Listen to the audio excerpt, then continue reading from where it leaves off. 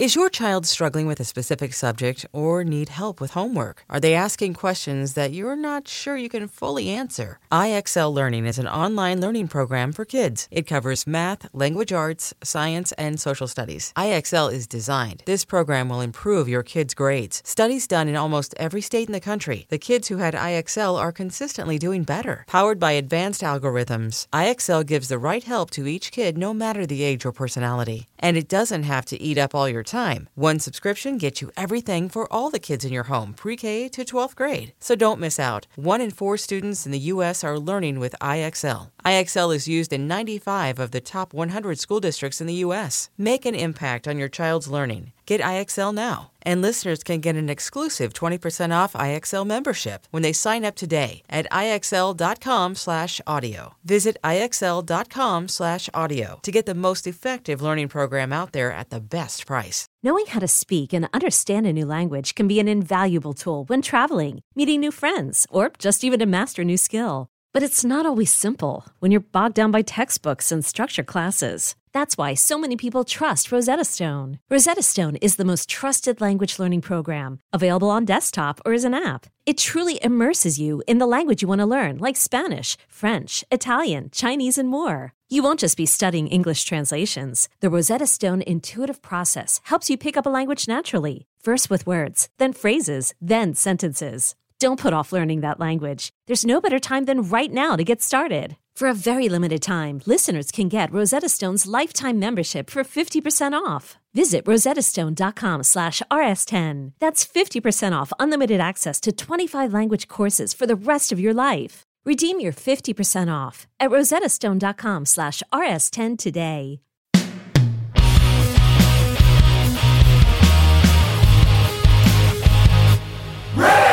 Hello, kids. This is Risk, the show where people tell true stories they never thought they'd dare to share. I'm Kevin Allison, and every Thursday we release these special episodes where we look back at content from our earlier years, sometimes single stories, sometimes whole episodes. Keep in mind that years ago, people might have worded things differently than they would today. As always, the title of the whole series, Risk, is itself a content warning. This week, the 10th episode of our second year.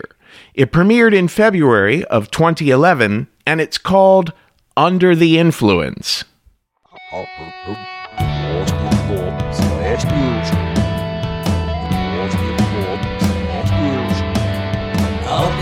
up your mind, let out what's inside, and the radio man will tell us all he can, and the radio man will tell us through a can about the risks you took.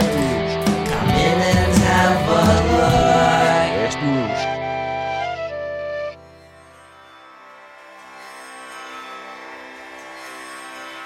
Hello, children. This is Risk, the show where people tell true stories they never thought they'd dare to share. I'm Kevin Allison. That was Jordan Cooper up top, and this is Sean Lee behind me now. Our episode theme today is Under the Influence. Stories about drugs, my friends. They're the good, the bad, and the ugly today, folks. We cover all terrain, so are you ready to take a little trip? Our first story was recorded live in Los Angeles at the UCB Theater, where we have our show each month. This is John Daly, super funny guy. He does a lot of stuff on Funny or Die. You can find him at JONDALY.com. We call this one Them Purple Shits.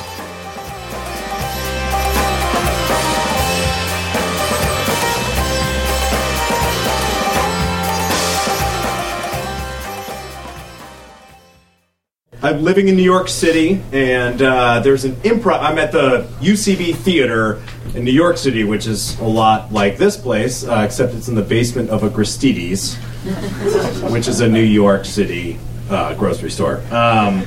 So there's an improv group at UCB that's like famous, and they're the best. You know, they're called the Swarm, And everyone is super into them, and it's their last show. It's a huge party, after party for the Swarm. And I'm very excited to go to this party because my friend Alex, let's call him, is a good friend of mine, the former theater manager at the New York UCB.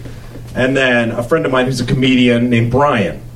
We're all going, and we kind of are talking about it that day, and Alex says to me, "Hey man, we're getting some shrooms for tonight. Would you want to do shrooms tonight at the party?" And I was like, "Yeah, let's do it." So I'm at the show, and I witnessed the drug deal, the shrooms deal. And it's a horrible man with like that tartar plaque on his teeth. And he's a super hip-hopped out white guy. And he tells Alex, he's like, "Be careful with these, man. These them purple shits." And so Alex is like, "All right, man." And he gets a fucking gigantic, like an ounce of mushrooms, like a lot, an enormous amount of mushrooms in my eyes.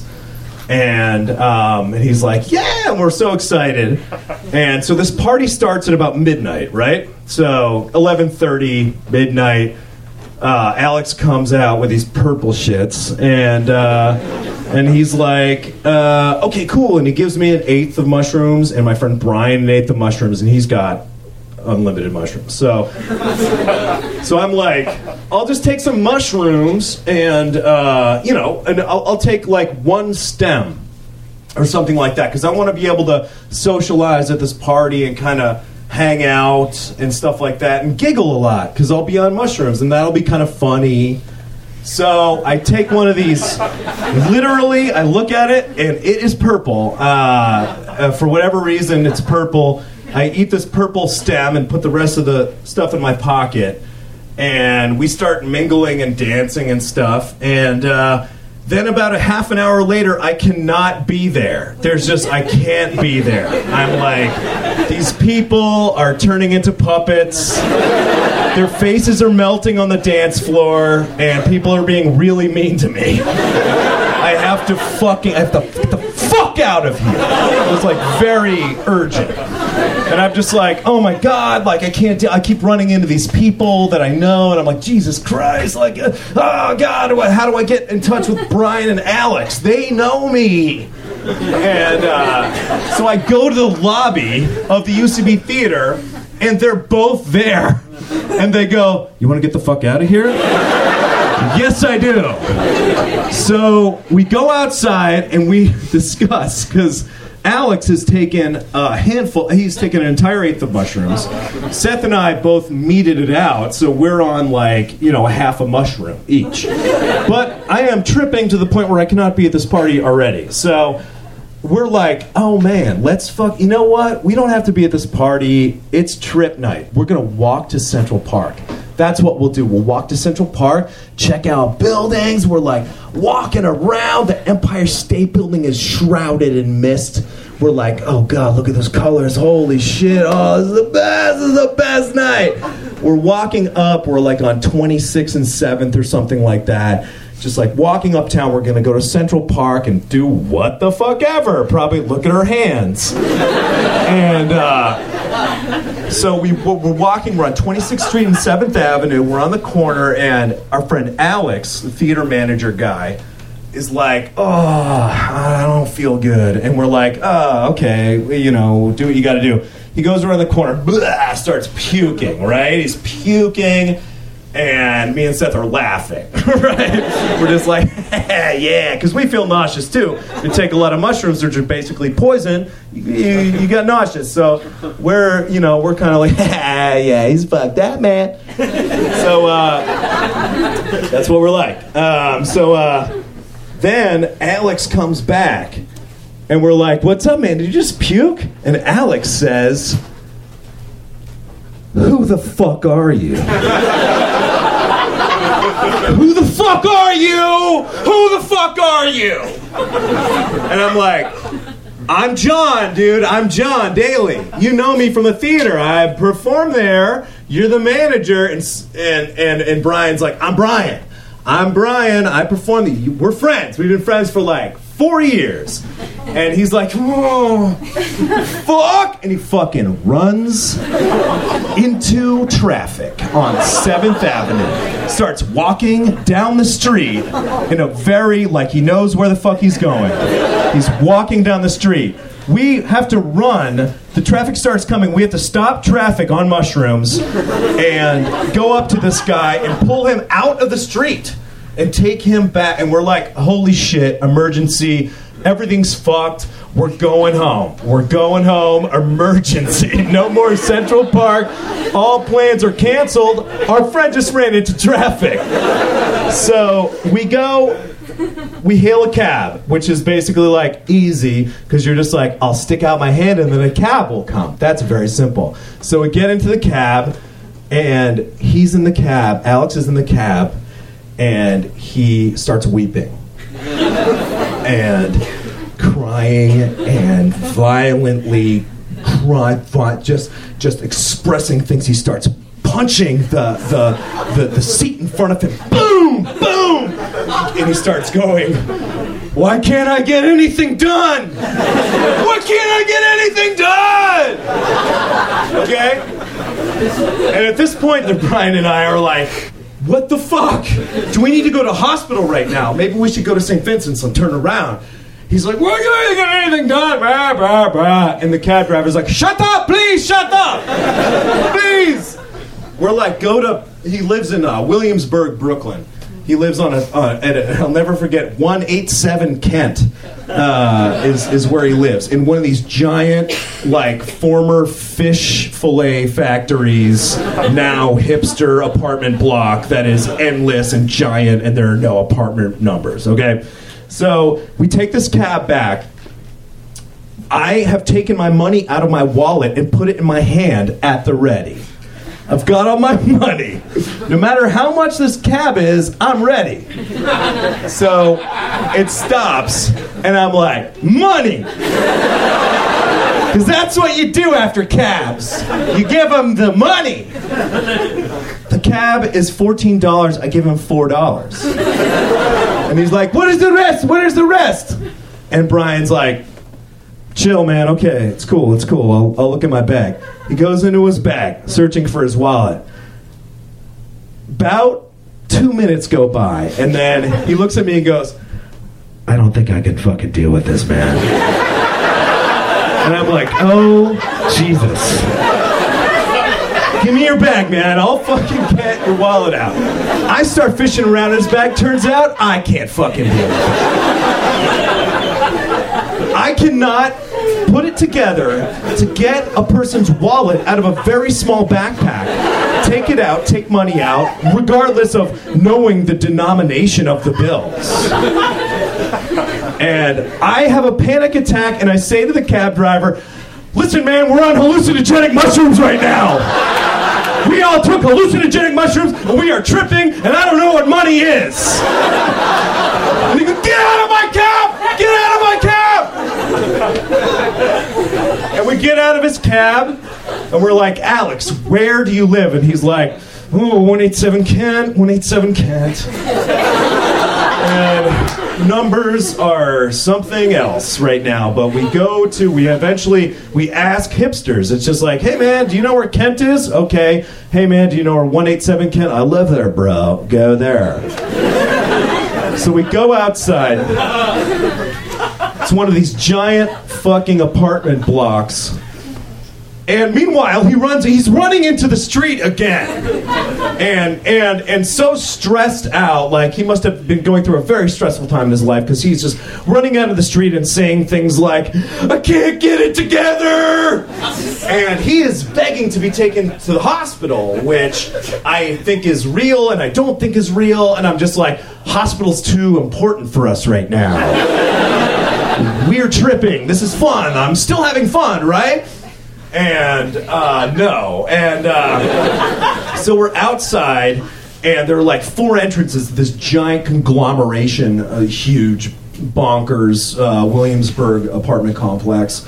And we just like, he's like, oh yeah, I live in here, and we go into one of the entrances, and we're like gray doors with no numbers on them, right? Just like, I don't know why the fuck they don't put numbers on their apartments, but there are no numbers. So, and we're going down the hall, and I'm like, which is your apartment, man? And he's like, I don't know. And I'm like, you literally don't know where you live? And he's like, I don't know, man.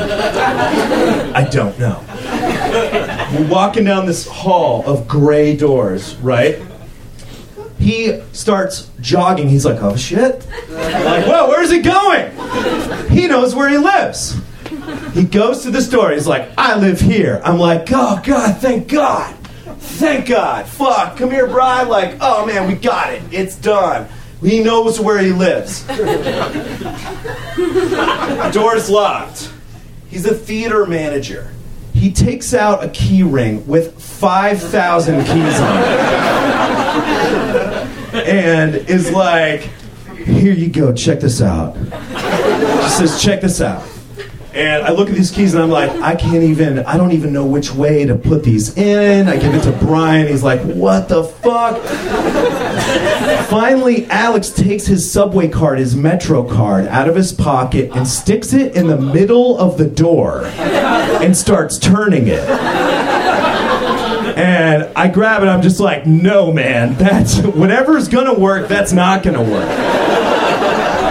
So then he takes off running again down the hall, which is a theme for the night. You take off running and we're like tripping, chasing you. I'm like, exercise. He goes, this is my apartment, fuck. And we're like, oh my God. Opens the door's open, he's like, oh God. He goes on the couch, takes off his shoes. His roommate's asleep on the couch watching Conan. It's a Friday night, Conan's on. And we sit there and we're like, oh my God. And literally I hug Brian. I'm just like, come here, man. I love you, dude. You're the best. You know, we got through this. All of a sudden the guy on the couch wakes up. Who the fuck are you? What the fuck are you doing here? Alex gets up, takes his shoes, is like, ah! We run out. The guy takes a butcher knife out of the knife block of his kitchen and chases us out. Which is about a 10-foot run, but still. He's got a knife in his hand. He comes out. He's like, what the fuck are you doing? What are you doing in my place? And I pull down my eyelid like this. And I go, hey man, my friend and I are having a real hard time right now. And he immediately knows what's happening and goes, oh shit, I'm so sorry, man. Do you want any water? I'm like, thank God for hipsters. Because they know when you're tripping. And he goes and gets us 3 bottled waters. Takes them out. And we're like, thank you so much. We go.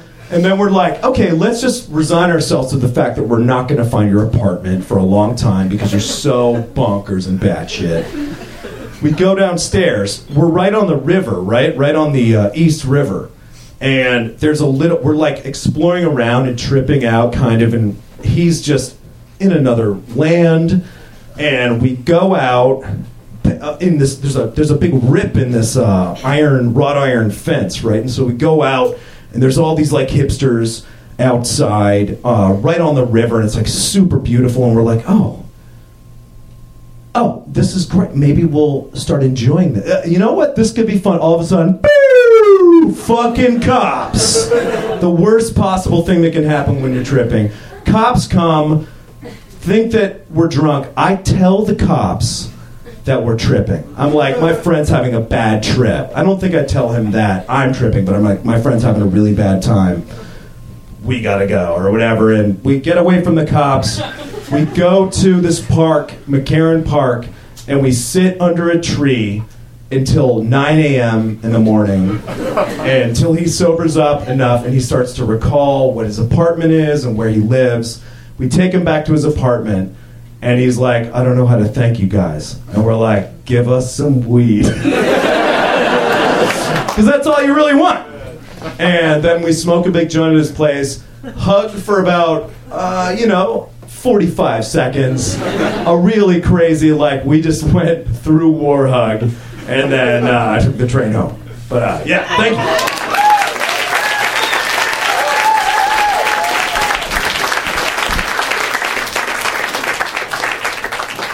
In the middle of the 20th century, in the United States of America, hundreds and hundreds of teenage boys and girls are becoming hopeless dope addicts every year. It's fantastic, it's unbelievable, and it's terrible, but it's true. It's fantastic, it's unbelievable, and it's terrible, but it's true.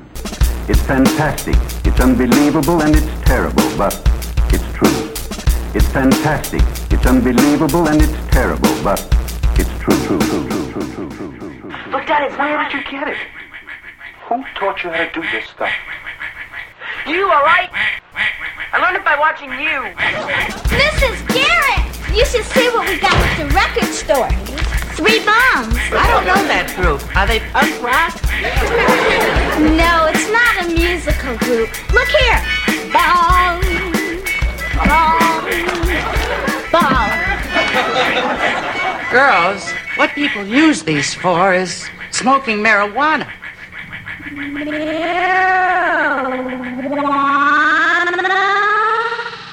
I'm gonna put root beer in mine. It comes with a built-in straw.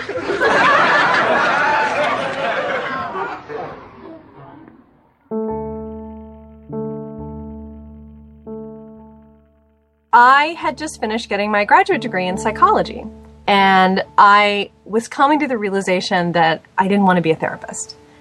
So I was in a place of feeling really lost. About 5 months earlier, still in grad school, I'd gotten this kind of frantic call that said, you're missing a couple credits to graduate and you have to register right now and you have to take them this semester. And I go online and there are like 2 classes left. One of them was just this horrible class. It was like math and your inner child. And the other one was the history of hallucinogens. And I thought, great, as long as I don't have to do anything with math, we're good. I am not interested in that stuff at all. I have no romance with the drug culture. I ended up doing a complete 180 and walking away with a lot of respect for this area of research and finding out that hallucinogens and entheogens actually really help people. And then we'll kind of fast forward. I'm back to sort of being in this place where I'm feeling pretty lost. And I'm remembering a drug that we studied called ayahuasca. Ayahuasca is this vine that grows in South America and is used in these drinks that a lot of indigenous tribes will take for visioning quests. One of the things that it mentioned for people that had taken it was it had changed their life and pointed them in a new direction, and a direction that felt much more honest and real and connected to who they were. And I got in touch with the guy that I went to grad school with. He'd actually lived in South America for about 15 years growing up, and had studied with a shaman from that area. To top it all off, he was flying that guy in, and he was going to be part of the ceremony. One of the things they tell you, actually the main thing they tell you, is that you need to set an intention, and you need to have a very clear intention. My intention was I wanted more confidence. I wanted to know what my next steps were clearly. I just wanted my own sense of connection to, well, the universe, to be renewed again. And that's remembering what I had read. I thought, okay, this is what I'm going to do. And being someone who's, again, like not interested or romanced by drugs, this was something very different for me to try. So I show up and there are around 12 people. They're there and they do the ceremony in the middle of nowhere because they want you to be connected to nature. The first part of the ceremony is just clearing away all the negative energy, and then you meditate on your intention, and then you take the stuff. And then they tell you when you are ready, you throw it up. These 3 weeks before the ceremony, I had kind of gotten caught up in this fantasy of what I thought it would be. This wonderful psychedelic journey in waterfalls of divine bliss, and I would be playing with dolphins of self-esteem, and I'd be given like a magical unicorn, and then I'd wake up, and like that would be it. Fast forward, they give us this concoction. It takes about 10-15 minutes to take effect. The first thing that happens is everything around me begins to be covered by these geometrical lines, and then it began to be filled with these really ugly colors. this like dirty yellow and dirty blue and dirty red. And that pissed me off. It was like, if I want to see something, at least I want to see a color scheme I think is pretty. Like, I want to see something I like. I started to get more and more pissed off. And it was like this emotion started to solidify as this gray bubble in front of me and then kind of wrap around my body. And then I sort of passed out.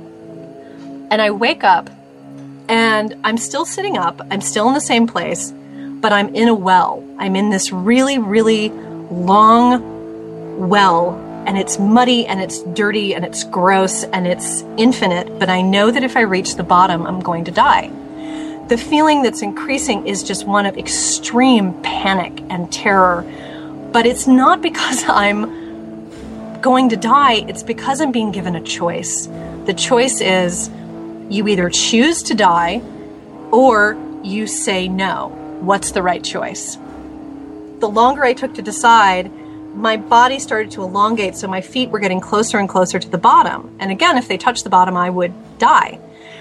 It was so real. The whole death part became much more real than not facing it. It became like, this is what you should do. And by the way, if you choose to do this, you're not just going to die in your body. Your soul is going to die. Every part of you is going to be completely annihilated. There will be nothing left. The sense of deep loneliness and just nothingness was overwhelming. I become aware of the room. I become aware that I've taken this drug, that I'm hallucinating, and I'm going to be fucked for the rest of my life. The guy from my graduate school who's running this, he's taking care of everyone, and he comes over to me, and in kind of this, hallucinogenic babble, I tell him what's going on, and it doesn't sound like he gets it, and it doesn't sound like he's taking me seriously. And that made me really uncomfortable. It kind of pushed me over the edge, and I vomited. As I was vomiting, it was like at exactly the same time I had chosen not to die. And then this huge wave of a sense of failure and disgust hit me like a truck. A sense that I was supposed to die, this was a rite of passage. I screwed it up. It felt like, oh, fuck, I fucked up. And this deep sense of failure, it entered through my head and it just went down my spine, and it's like it went through my entire body. It was the worst feeling of self-hatred I'd ever had in my life. So at the end of it, I heard this sound. It was like this clear whistle, like started out of my left ear, and I felt as though this bright white crystal was growing out of my ear, and it felt fantastic. There was something about it that was calming and healing, and it was like the tiniest break from this, soup of suffering I had been in. I just relaxed into this sound, and I passed out. The next morning I woke up and we share, before we leave. And when it came to me, I told this whole story about, I felt like I was asked to face death and I felt like it was the right thing to do. And then when I said no, I felt like a huge failure. And the shaman guy who was there, it's like he had no idea what I was talking about. I'm telling him this really intense experience, and he sort of took it as though I was telling him I didn't like Caesar salad. I don't know. I thought I would get more guidance around it. It was only about a month later that, the theme that kept coming up was, you were sitting in the soup of some of your greatest fears, that you're a failure. Sorry. And that the whole issue about, wanting to die, and that was, had been facing death, that's something that I had been struggling with since I was little, was, wanting to leave and wanting to die and wanting to be just away from this world. And so to have two of these big themes of my life that I had to sit in and I had to look at and I had to feel on the deepest level possible, it took away a lot of their power. And I was seeing that, I actually do have more confidence. And I am a little more clear about what I'm supposed to do. Oh my God, it really fucking works. Not at all in the way that I wanted, not in the way that I expected, but I was asked to die and I said no. Fuck yeah, I said no. Maybe I actually did pass the test. I did do what I was supposed to do. I had seen the worst of it. I had felt it for fucking 6 hours. They had done their worst and I was still here and they weren't as scary anymore. And I never would have chosen to do that consciously.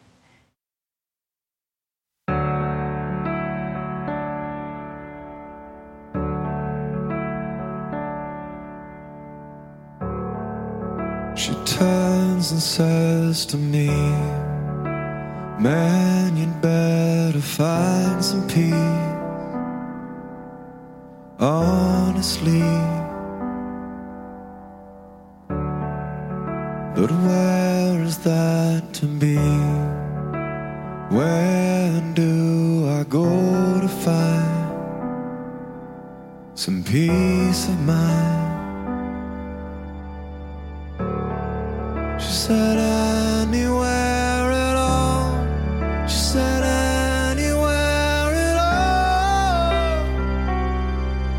Yeah.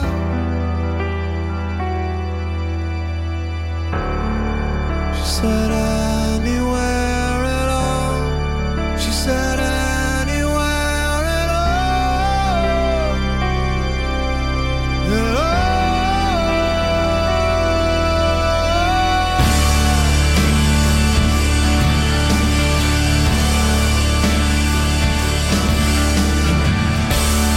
This is Risk. We're listening to Ocean Ship with a song called Anywhere at All. It's lovely of them to have sent that in to us, and if you're a musician, you can do the same. And before that, we heard a story from a fan of the show, Ann Powell. She wrote into pitches@risk-show.com. She followed the instructions that are on the front page of our website, risk-show.com. You just scroll down and there's a whole blog post there about how to pitch us stories. Anyway, I talked to her via Skype, the same way I talk to a lot of my storytelling students, my one-on-one trainees. So, very nice. We call that one Just Say No. And before that, a track called Bong Bong Bong by Musical Palsy of the monthly Acid Trip for Your Ears podcast, Mangled Meditations. Next up, we have a story by me in San Francisco. We call it The Water Bearer.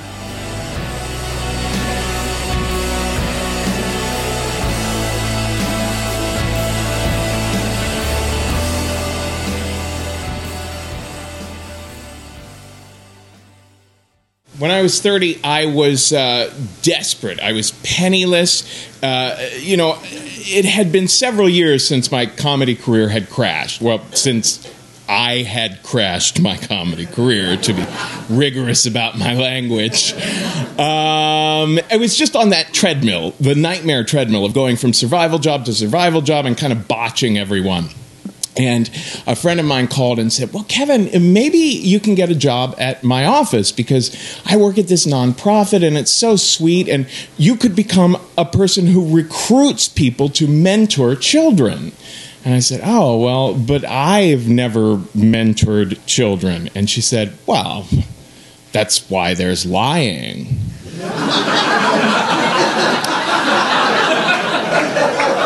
So the next day, I'm sitting and having an interview with her boss, this very nice man named Scott, who is the kind of gay man very much unlike me, who is just very particular and well put together. You know, it looks like he spent like 20 minutes just making his beard just so that morning.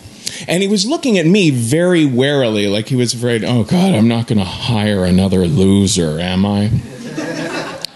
But I was very sweet and charming, and after about 20 minutes, he seemed to, his defenses were kind of melting away. And he finally said, well, I think that this might work. And I said, oh, great, thanks, Scott. And then he started looking through a desk of his, and through one of his drawers, and he said, well, of course, there's, the drug test now. And I said, of course. And if he had actually not been looking through his drawer and seen the sudden panic in my face, there would have been no need for a test at all. So he gives me these papers that I have to take to a drug testing facility the next day and, leads me back out into the sunshine. It's a gorgeous day in New York City, much like a couple days prior when I had been on Fire Island celebrating the 4th of July with my whole big circle of gay friends, which is another way of saying that as I was making my way out of that job interview, I was basically an ambulatory pharmacy. There was still at least enough stuff going through my system to, take out a small Labrador. So I'm thinking, oh my God, I'm so desperate for this job, but I can't possibly give these drug test people my pee because if I do, there's no job. However, I could give them someone else's pee. All I have to do is think of a friend of mine who doesn't do drugs and ask them for their pee. So I took my little pad of paper out of my pocket and my pen to start brainstorming on those friends. And then I put the pad of paper back in my pocket and the pen because I don't have those kind of friends. If there are, people I know that, stay away from the drugs, I was staying away from them at that point, keeping them mostly acquaintances. However, from the previous job I had botched, it was this wonderful catering company that catered to, Martha Stewart and Donald Trump and all these people, very, very serious. And there was this little guy there, this little Italian guy that I had a total crush on named Frankie.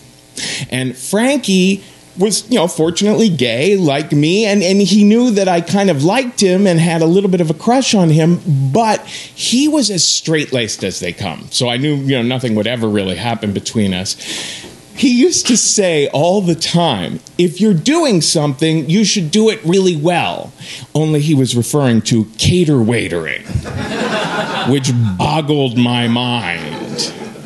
However, I thought, okay, Frankie's so straight-laced, I can call him. So I go home, I find a catering call sheet, and I call up Frankie, and I say, hey, Frankie, it's Kevin from catering. And already it's awkward, because we don't call each other. We're just acquaintances. And he says, oh, well, what do I have the pleasure for? And I said, well, Frankie, it's kind of a long story. And it might, sound kind of strange, but I was wondering if I could borrow just a little bit of your pee. And then I began the long explanation that, look, they'll never be able to trace it to you, and it's ultimately for a really good cause, because I'll be helping people, mentor children.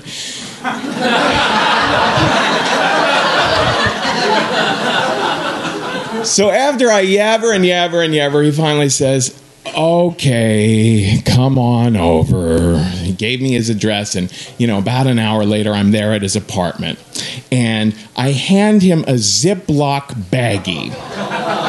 And I say, just go in this. He said, I'm peeing into a sandwich baggie?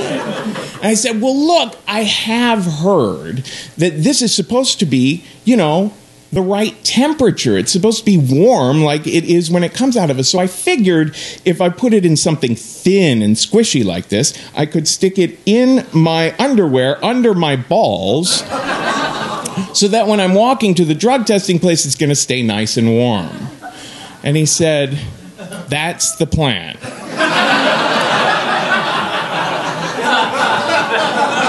He said, Kevin, you are like the Ralph Cramden of the Lower East Side. And I was so flattered. Because everyone loves Ralph Cramden. So, the moment came, he went into the bathroom, he did his thing, and he handed me this baggie, this Ziploc baggie that's like 1/3 filled with this rich yellow liquid.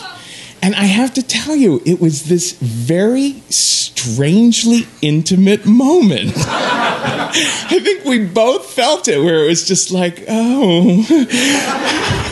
And just became more and more awkward between us. And he said, you really are using this for a drug test, aren't you?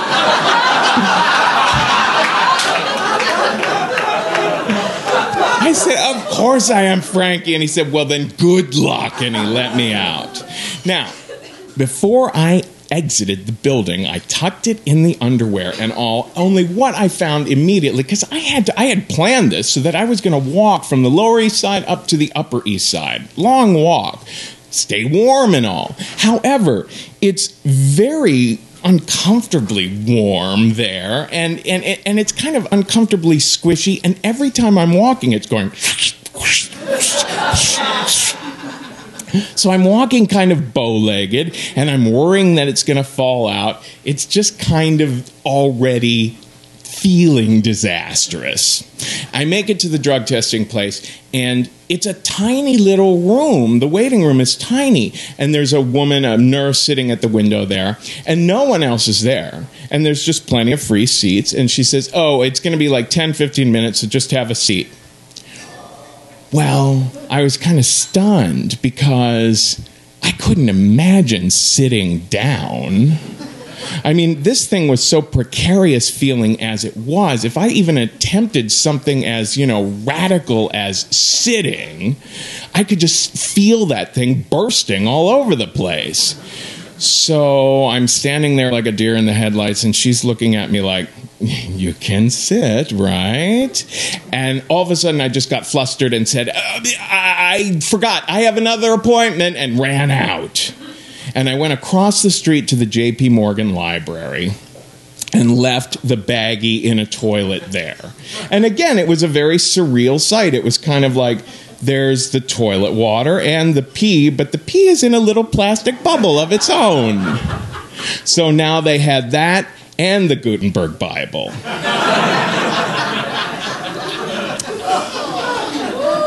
Well, I called Frankie the next day, and I said, Frankie, it's kind of a long story. And I know it's going to sound strange, but I'm going to have to borrow a little bit more of your pee. He was like, what in hell are you doing with my bodily fluids? Like, look. I started the long explanation about the fact that the baggie was just not the right idea, and now it was going to be perfect because I had a glass test tube, and that couldn't break because, it's so powerful and all that sort of thing. He said, please don't tell me you're going to put it up your butt. And I thought, well, he's smart. I should not do that. I should this time just put it in the pocket. So I decided that's the new plan. Pocket. So I go back to Frankie's, and he's rolling his eyes, doing the thing, gives me the test tube, and I head back there. And when the woman says, take a seat, I triumphantly do. And then, when she says she's ready to take me, I just go in and I dump the contents into the little cup and give it back to her about a minute later. And about a minute after that, she comes back looking at me with this very flat expression on her face. And she says, sir, this is not your urine. I said, what? How could that be? What would it? And she said, well, it's not the temperature of a human being. I was like, oh, well, maybe I'm under the weather. And she handed me a fresh cup and said, maybe you should try again. I was trapped. There was nothing I could do but go into the bathroom and give her the real deal. And I thought, oh, my God, what do I do? I did it. I gave it to her, and she sent me on my way.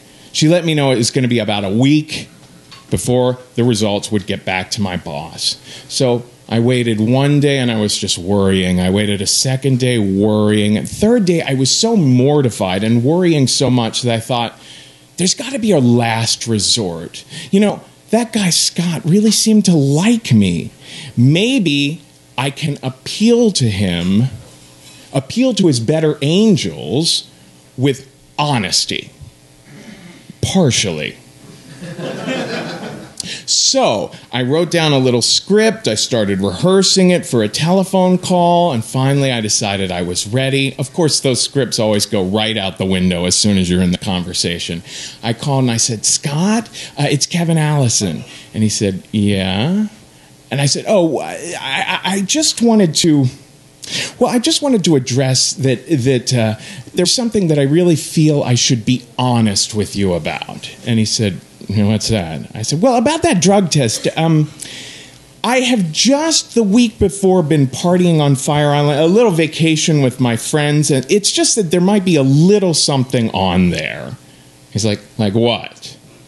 And I said, oh, well, not, it's like maybe some marijuana. And he said... Uh-huh. Now, see, I thought he was going to say, oh, okay, well, I think we can, get around that probably. But no. He said, and what else? I said, oh, not much, really. I said, why did I say really? And he said, it sounds like you're not quite telling the truth. And now he had really found my weakness. Because the reason that I'm not good at these Ralph Cramden-like schemes is because I'm just not good at being dishonest. And I just felt myself like more and more crammed in a corner until I kind of just burst like a water balloon with a pin stuck in it. I just said, well, there might have been traces of cocaine and maybe some meth and... I don't know. I mean, there was the LSD, and there's this stuff they call Special K. It's for tranquilizing horses, though. So, well, he said, wow, that does sound like quite a lot. I said, yeah, but you know what, Scott? Never again.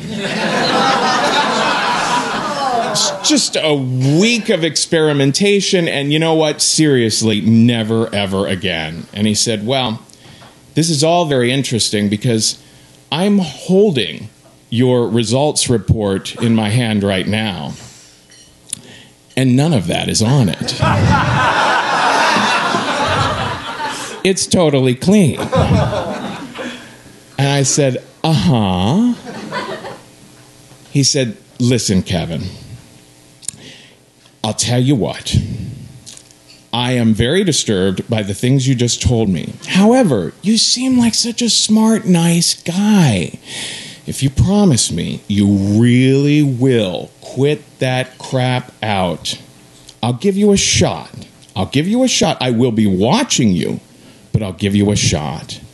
And it occurred to me, this guy, Scott, really is a softie after all. So we finished that phone call, hung up the phone, and I thought, that's great. That's great that he's such a softie. We're simpatico that way. And you know what else that means? This is probably another one of those jobs that I can get away with doing stoned. Thank you.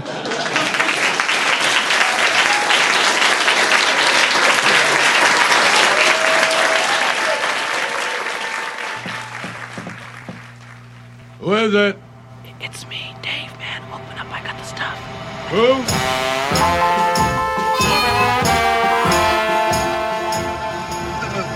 Kinda grabs you by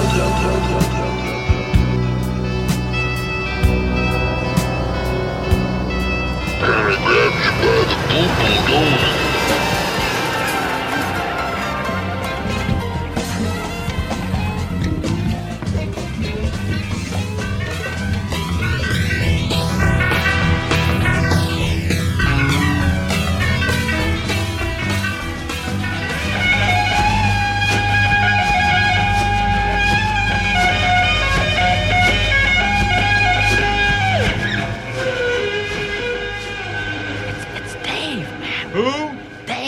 Open up.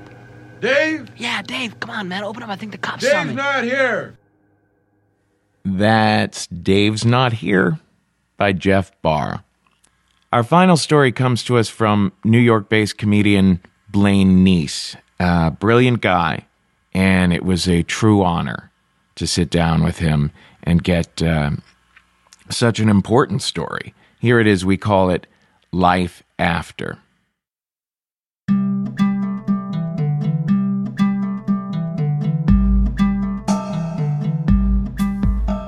I do multimedia comedy, and I can say that I've never really been myself on stage. I'm more like character driven.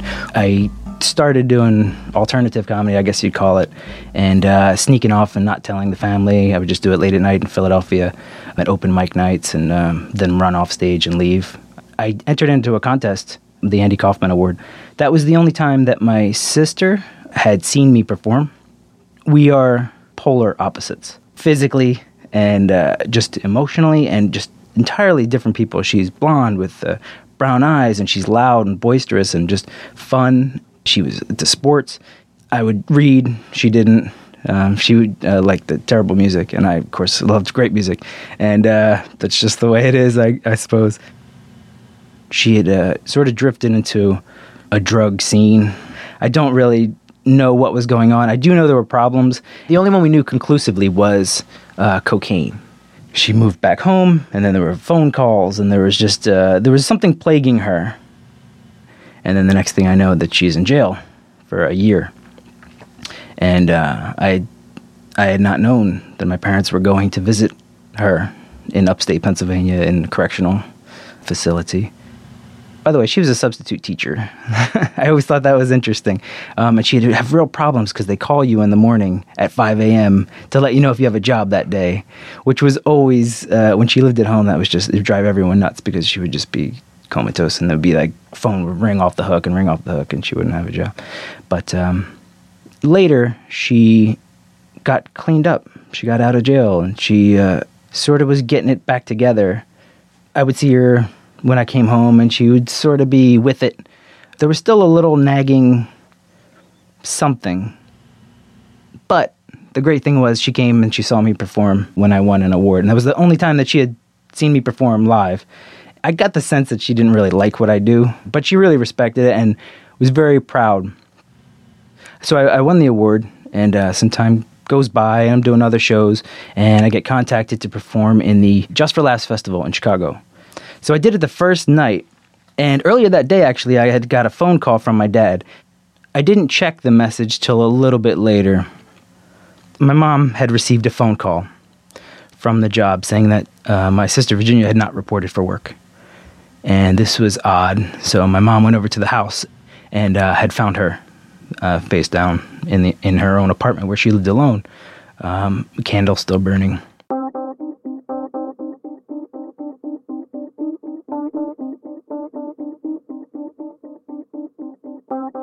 My dad said, well, there's nothing you can do.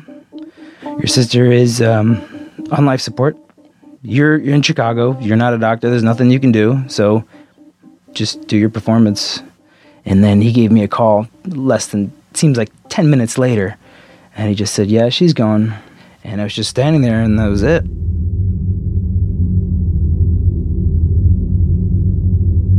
Then I realized I had the second of my 2 performances later that night. And I didn't know what to do. Do I just try to take an early flight? I checked. There were none. My next flight was 6 in the morning the next day anyway. So I thought, let me just participate in the largest amount of irony on record and just perform on the saddest day of my life. And so I don't remember a thing. I got to the theater. People said, how are you doing? And I couldn't even say, oh, I'm fine. I just gave them a not so good. I don't really want to talk about it. I just wanted to clear up that her death was non-drug related. Her body was compromised by the drug use, years of drug use. And so she was 38, and it was heart failure.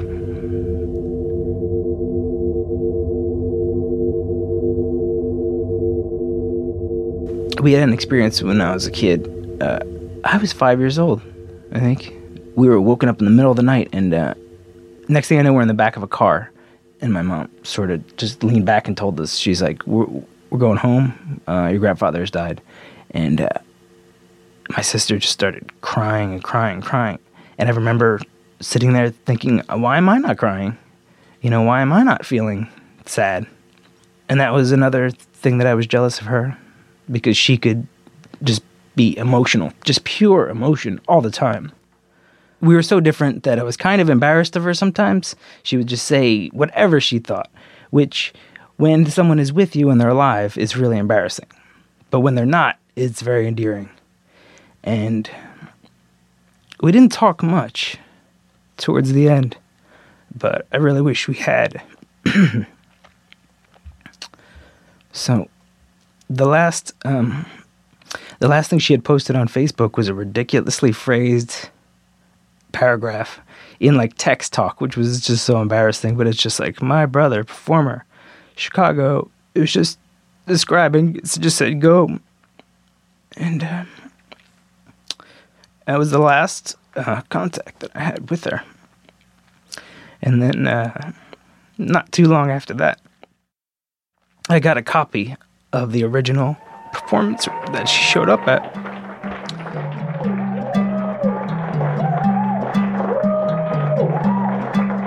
It's a recording of my performance, but I only watch her. She's in the front, in the right corner. And I can hear her laugh, which is like a ridiculous sound. And I can distinctly pick her voice out of the crowd when they announced that I won. And I burned like 10 copies of it just to have it, The winner is everybody.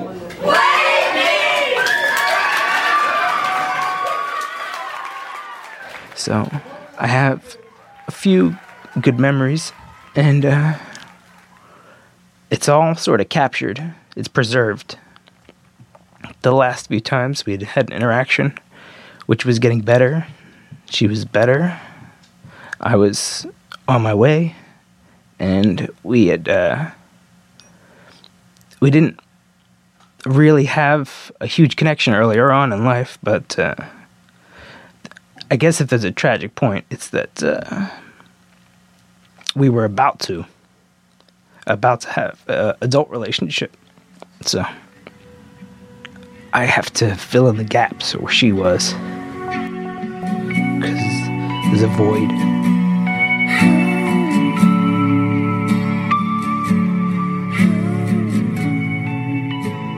Yeah, that's where I stand now. Just trying to rectify all that's happened and be a better person because of it. And still, to this day, very embarrassed of her. Because I'll meet her friends and they will tell me stories of when I was not there. And I'm just amazed at who she was and how she could just be a person, a genuine person, all the time in front of people. Because I'm so quiet, I'm so reserved. I'm just gonna go ahead and sort of be myself more. It's like I didn't trust who I was before, but now there's no point in not. You can be yourself. We've all had these experiences. It's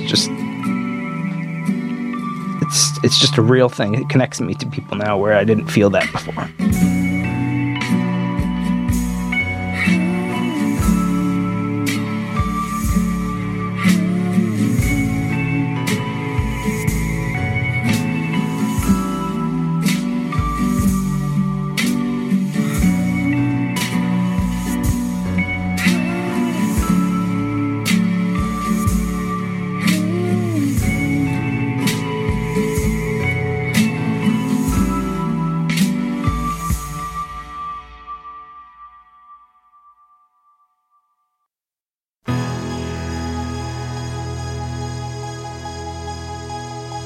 Woke up on the sand and I tied up my sleeping bag. A jetty won't last forever. Waves, they tumble and tumble.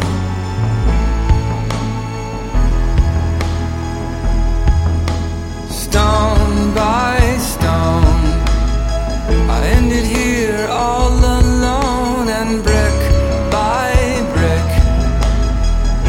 walled myself from happiness, and eucalyptus piled high, shivering by a flaming fire.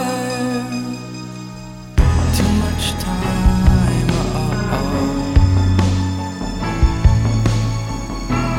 too much time gone by, and I can't find you if I tried. Too much time,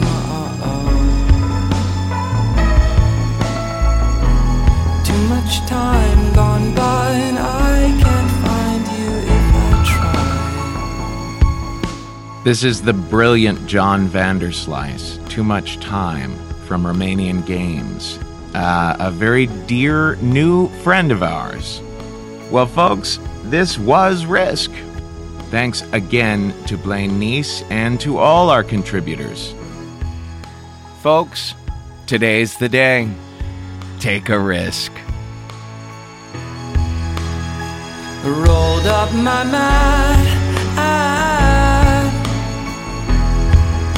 I've got no obligations. Packed up my pots and pans, and freedom is overrated.